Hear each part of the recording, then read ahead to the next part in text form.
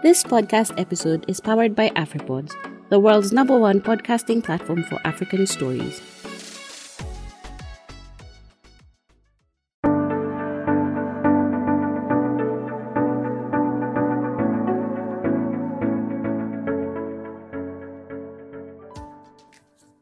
Hello, welcome to Personal Finance by the Kenyan Wall Street. My name is Mwakaneno Gakweli.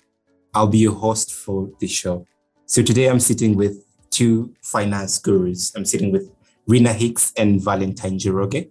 Valentine Njoroge is an investment professional and entrepreneur with a business and economics education from Drexel University in Philadelphia and an MBA from Oxford.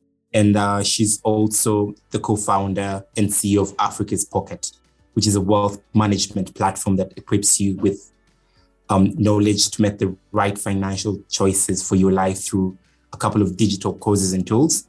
And Rina Hicks, I'm sure if you're an old listener here, you're familiar with Rina. We had her late last year on Investing 101, which was a beginner's guide to investing. And Rina was sitting with Erica Suma to talk about savings and investing during a pandemic. If you want to know more about Rina, Rina is a founder of MoneyWise and RH Group Limited, a company that's involved in investment coaching, training, and content creation. She's also an author. She has a book called MoneyWise, Create, Grow, and Preserve Wealth. Rina is passionate about helping people become unstuck where the finances are concerned. And if you're interested in how she helps people, quote unquote, unstuck, we're about to hear that from her directly. She's been in the investment space for over 17 years, helping a community of over 18,000 people crystallize their goals and maximize their personal finance and professional potential. Rina is a certified professional coach and a member of the International Coach Federation. And she's also a director at FIDA Investment Bank and has been involved in many corporate finance advisory projects over the last 11 years. Welcome to the show, Rina and Val. Thank you, Mwakaneno. Thank you so much. Happy to be here. All right. So why is Africa's Pocket working together with MoneyWise? I'd love to give you a little bit of history of sort of the direction we wanted to take in as Africa's Pocket. So you've done a great job of explaining that we're a wealth management platform. But if I can take a step back and just kind of go to the why we exist, it's very apparent that when you look at the African continent in general, you'll see that most of us are either the first or the second generation to really have enough money to even consider investing. And so throughout my career, I've worked in wealth management on Wall Street in Kenya, in private equity. And something that's become very apparent is that information stays at the top. So when you already have wealth, there's a lot of resources to help you manage it. But when you look at the average person, the average first and second generation African, there's no information for them to figure out what to do with their finances. We're not taught this stuff in school at all. And so what you find is that we get a lot of anecdotal advice. You have the uncle who tells you about the tomato farm that you can participate in, or the parent who tells you to buy plots, or the chama you're in that maybe wants to buy wedding chairs. But there's no source of truth when it comes to personal finance information, especially with the context of Africa. So we had already started putting together online courses, but we really wanted to work with somebody to put together an investment product. And the idea is that MoneyWise is this organization that already exists. We share a passion for helping people figure out their finances. And we thought that Rina was a great partner to come and break down investments. I love her investment philosophy. I think that it makes a ton of sense to think about creating wealth in a very systematic, goal-based way. And so as Africa's Pocket, we are seeking out partners to help us put out different messages out there. So we create the platform and MoneyWise comes in and puts in the content. And that's how, from our perspective, we reached out to MoneyWise, to Rina, so that we could partner to kind of bring this course together. We could bring in our technology expertise, we could bring in the expertise of creating courses, and then leverage the content that she already had from her book and, of course, from her very long-standing career to create something new together. Perhaps, Rina, you can share from your perspective why this was interesting for you. Yeah, thank you so much, Val. That's such great background. I think for me, similarly, I was looking to create content in a way that is sustainable and that will live beyond my abilities and that I can scale. I think one of the challenges is when you do coaching and training, even if you have an organization and have employed people, you have limitations of numbers, you have limitations of geographies, and so on, and the ability to give a consistent sort of quality in what you're delivering. So online courses have been something I've wanted to do for such a long time. And so when Africa's Pocket launched, I thought this is very interesting. And just as Val has said, we had, shared passion and vision. And I just thought they were a fantastic partner because they have what I didn't have. And so being on Africa's Pocket then gives me the ability to scale to levels much faster than I thought I could myself, as well as work with others who have similar expertise and be able to reach more people. So we are collaborating. And in fact, it's very interesting. As opposed to seeing each other as competitors, we saw each other as collaborators to be able to get to where we want to go even faster. So this partnership has been really interesting and has helped us to grow as individual organizations a lot faster using this course called Investable, which we created. So I've created the content and Africa's Pocket provides the technology and the platform to provide it. Yeah. So Rina and Val, we're here today to discuss investments. And Rina, as I said earlier, this is a topic that you already introduced to our listeners through our Investing 101 that you covered last year. And over the past few months, I'd actually argue years, we've seen many Kenyans and Africans lose their money through various dubious investment products and platforms.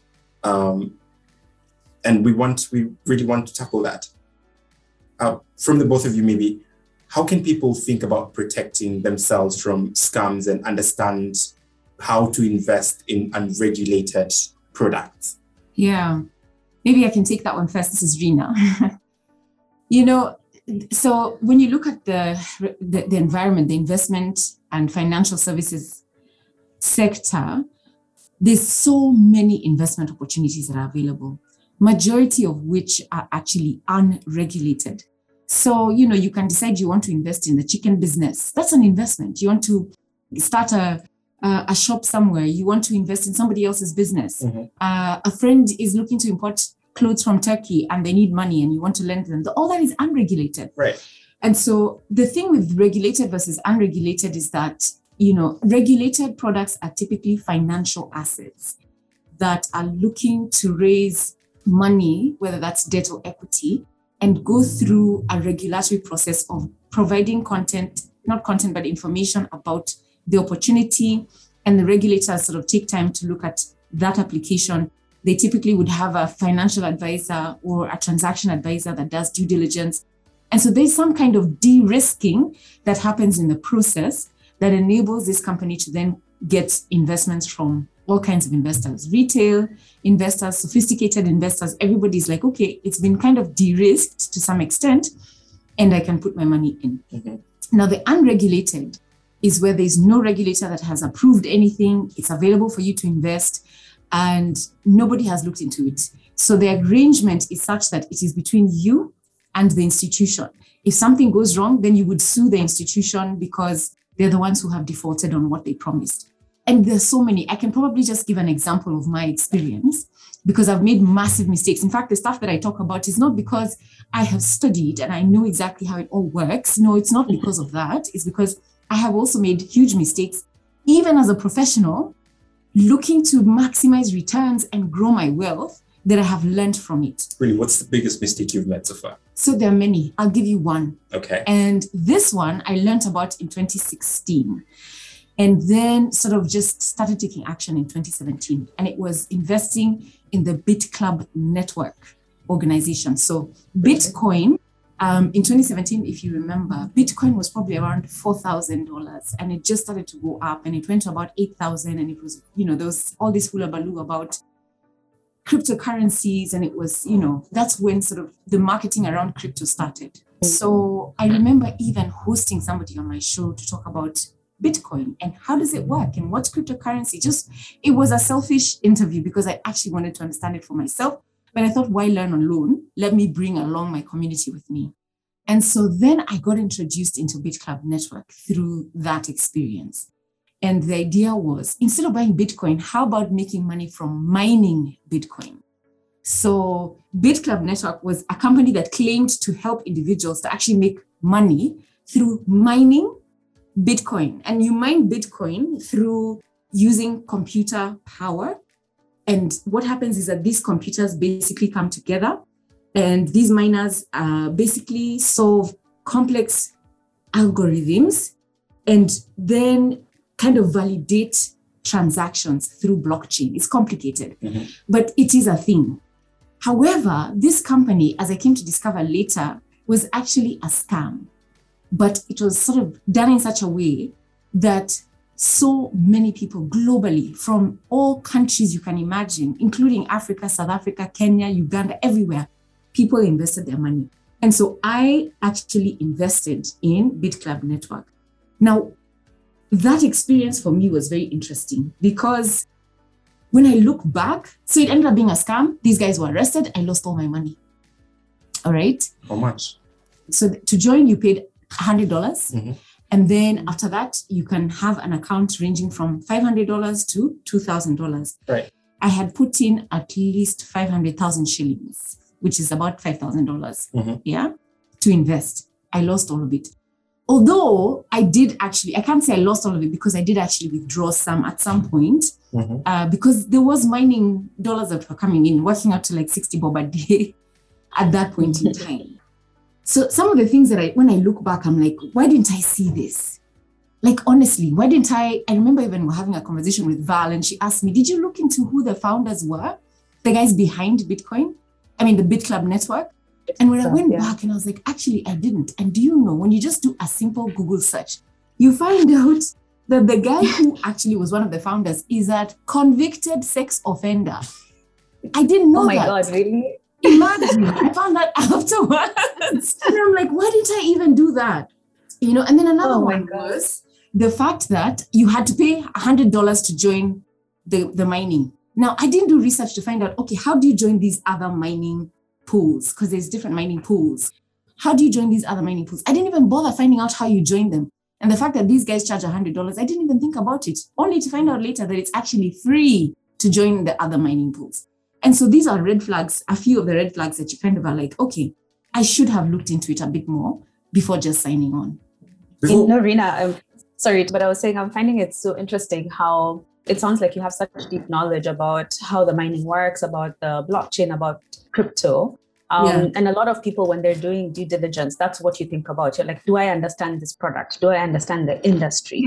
But there's so much more to due diligence. This opportunity is one that came across my life as well. I just didn't have the money to participate in it. But I used to go for those meetings in town where they used to pitch the product, and I even have relatives who ended up taking up the opportunity. And I think that's one of the things they did so well, was that they would spend so much time educating you.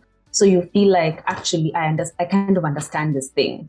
And then you forget to do these other checks that are, basic, like who are the people behind this thing? How does the general industry work? Like, are they overcharging, etc.? So I just found that interesting that even with your job is to do due diligence, when it came to this one, it was tricky. Yeah, it's so interesting. I think one of the things that I've learned from that experience is never to invest based on emotion and trust in somebody else knowing something. The fact that Mwakaneno, you come and explain to me a concept and you seem to know it so well, you've sat for 1 hour, I'm still not quite clear.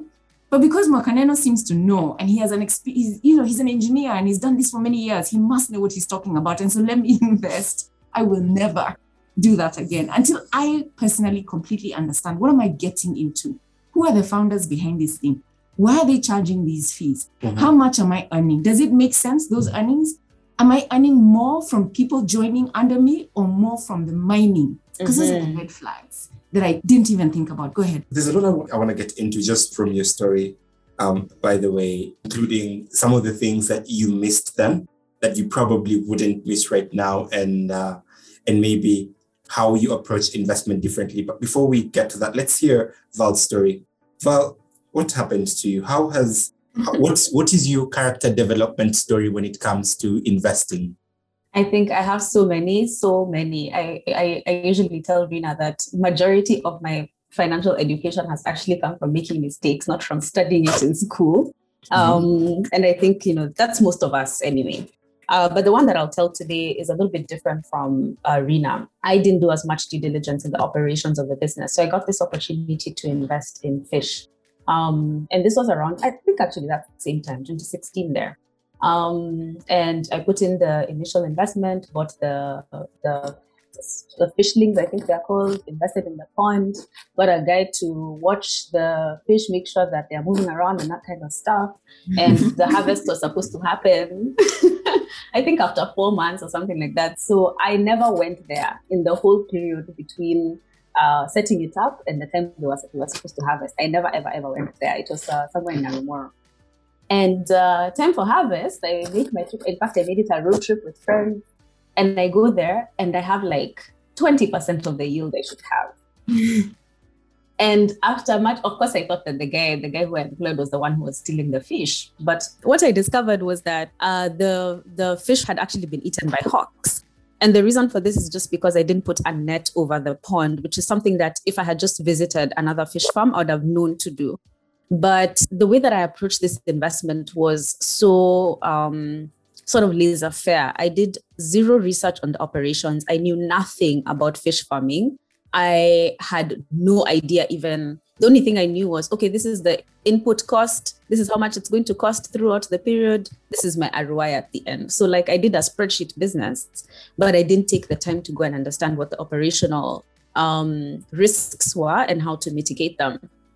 And this is something that I see so many people doing, because I hear, especially for me, farming, it gives me trauma, because I usually hear stories of, oh, my chicken got this disease, or my goats were stolen, or I'm just like, gosh, these animals and plants, it's a lot. And this story for me is such a big lesson in investing in things that I understand, have the time to participate in, and are actually interested in. Because with so many of them, the ops is so repetitive that you really have to have a true passion for it. So my grandmother keeps cows and she names her cows. She knows all of them. She sings to them every day. And I'm like, if I don't feel like that about an investment, I'm not going to do it. That's sort of my rule now. I love that. Let me ping back to you, Rina. Something that really came out well from the story that you gave us is there was that gap in the management, the Big Club network that you apparently missed, that could have been your biggest, most obvious red flag. Yeah? Yes. What do you have to say about essentially looking at the background of the people behind an investment? Now over the years, it's been 4 years since you made that mistake. Yes. What have you learned how are you applying that? I think one of the ways is, before I make an investment, whether that's a listed stock or a commercial paper, I have to know who's behind the opportunity. Who are the people behind it? Who's on the board? And whenever I see, some kind of an anonymous group of people, like I can't quite drill down to who they are. I can't quite see where they've come from, what their history is. You can't see them. Everything is scanty. The information around them is scanty. Then that's a huge red flag. That's number one, because I need to be able to see, are these people who are people I can trust? Are they people of integrity? What have they done before? What's their management experience? So that's one of the things it has taught me. Secondly, I think one of the things that I've never quite understood, despite the fact I understand blockchain, I understand crypto, when it comes to Bitcoin mining, I haven't quite understood the technology behind it. These hash things that they talk about, the whole problem of these algorithms and how they work and how much you earn. It's such a complex thing that I don't, to this day, understand. How do they calculate the earnings, and how do you actually make money? What is the actual cost that goes into mining, I don't actually understand it. And so just like Val said, unless I fully understand it, I fully have knowledge about an opportunity, even if it is a fantastic opportunity that everybody else is going into, I will not invest because I don't understand it. So the ability to understand something is so critical, because even if we're talking about cows, I need to understand that they must eat at a certain time, or they're best milked at 4 a.m. and not 7. Otherwise they'll get mastitis because of keeping too much milk. If I don't know that, then I'm going to make a mess of my investment. So knowledge for me, huge. If I don't understand, I leave it. And then secondly, understanding who's behind it with clarity, without scanty information as much as possible. How about you, Val? What, in hindsight, if you were supposed to go back to 2016, 2017, which seems to be a bad year for both of you, by the way. I think maybe those are just the highlight years, but you lose money all the time. What could you have done differently? I think for me, it's similar to what Rina is saying, just taking time to understand that investment. And I think this is something that plagues us so much as a society. We're really looking for that quick buck. So the minute someone tells you about something, you're like, oh, okay, this is the initial, this is the operating costs, this is what I'll get as profit, sawa, twende kazi. And we see this like even on our social media, people are always asking, is this a good investment? And I usually say, if you have to ask somebody, is this a good investment? You don't have the right knowledge, and you should invest in figuring out what that knowledge is for. That's what, investable is for. That's what the courses we create are for, to give you yourself the tools that you, and the principles that you can then use yourself to assess, is it a good investment? One, and is it a good investment for me? So that's the second part that I think I didn't do very well, is ask, is this a good investment for me? At that time, I was working crazy hours. I used to work 16 hours a day. I used to travel quite a lot. There was no way that I was going to succeed in farming, even if I understood it. So just understanding what my constraints are and what kind of investments make sense for my life circumstances, my lifestyle, and the kind of capital that I have, what kind of capital I can actually put towards each investment opportunity.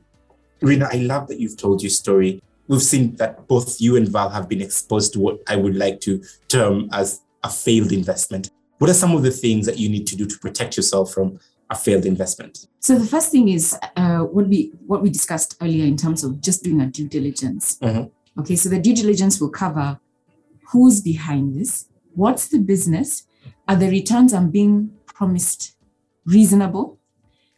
Are they too low or too high? I mean, what's going on here? And then what are the cash flows that are likely to come from this business? Mm-hmm. What's the performance of this company? Is it sustainable over a long period of time? So just generally due diligence to find out whether the operations around this opportunity make sense. And then the second thing you have to do is check, what are my goals at the end of the day? Your goals are the foundation and the cornerstone that then you use to then build your investment plan. Because if you don't have clear goals about what you want to be able to do, when you need to be able to do them, then you will make a mess. I found situations where people put all their money into an investment opportunity that is a long-term opportunity. So for example, a lot of people put their money in land. Mm-hmm. And so you find somebody's net worth or net asset value is 20 million shillings, 18 million shillings is in land, 500K is in the account, maybe the rest is in a fixed deposit account. Now, if you need money suddenly, how are you going to liquidate that asset? So what are your goals? And you have to have clear goals. What's your time horizon will be determined by the goals. Then the other thing is diversifying. We have to diversify our portfolio. You can't just have everything in one basket. Mm-hmm. Then the other thing I would say is you have to look at your personal circumstances. I love what Val said. She said for her, she was working 16 hours a week. So despite the fact that this was a lucrative opportunity, and I have relatives right now who are still doing fish farming and doing really well, mm-hmm. but because the farm is in their home, right?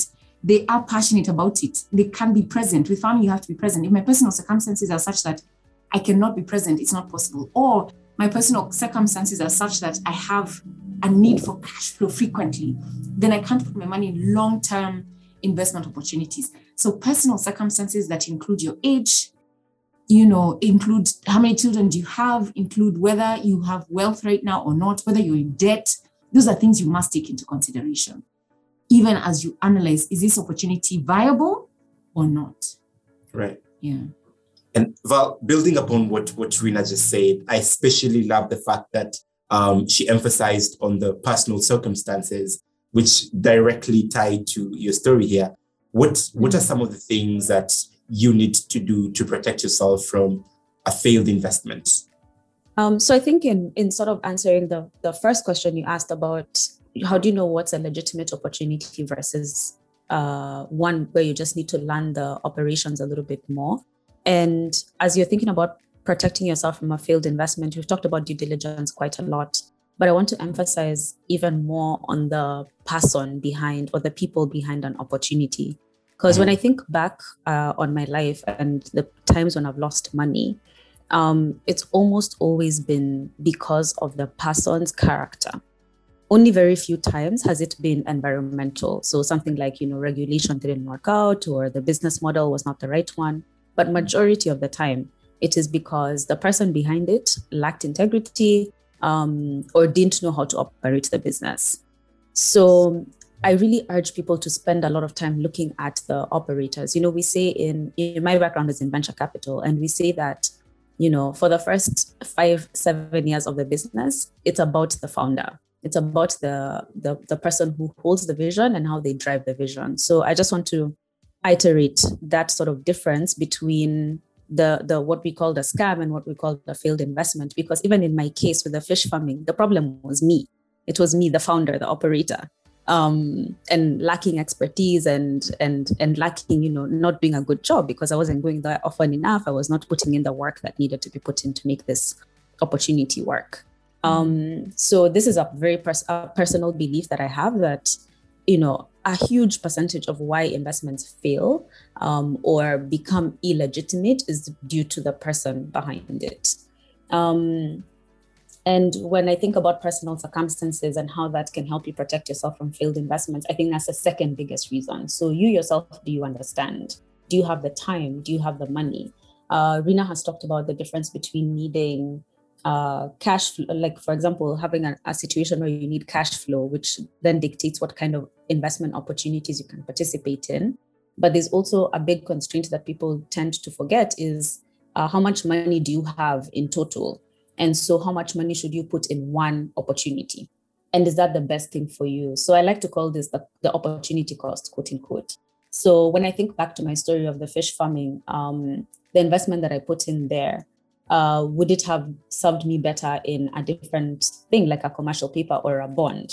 And making sure that when assessing investments, you're looking at investments not in a silo, but looking at them in the context of your whole life, both from a time, money, and goals perspective. I hope that makes sense. It does. Thank you, Val. As the conversation goes on, Investable, part of what you guys do is to teach investors these things, to understand the whole construct of investment and, understand the pitfalls that they're going to encounter in this journey and avoid them. And also look at their personal circumstance and marry that with some of the available opportunities, which in the end would help them maximize their returns.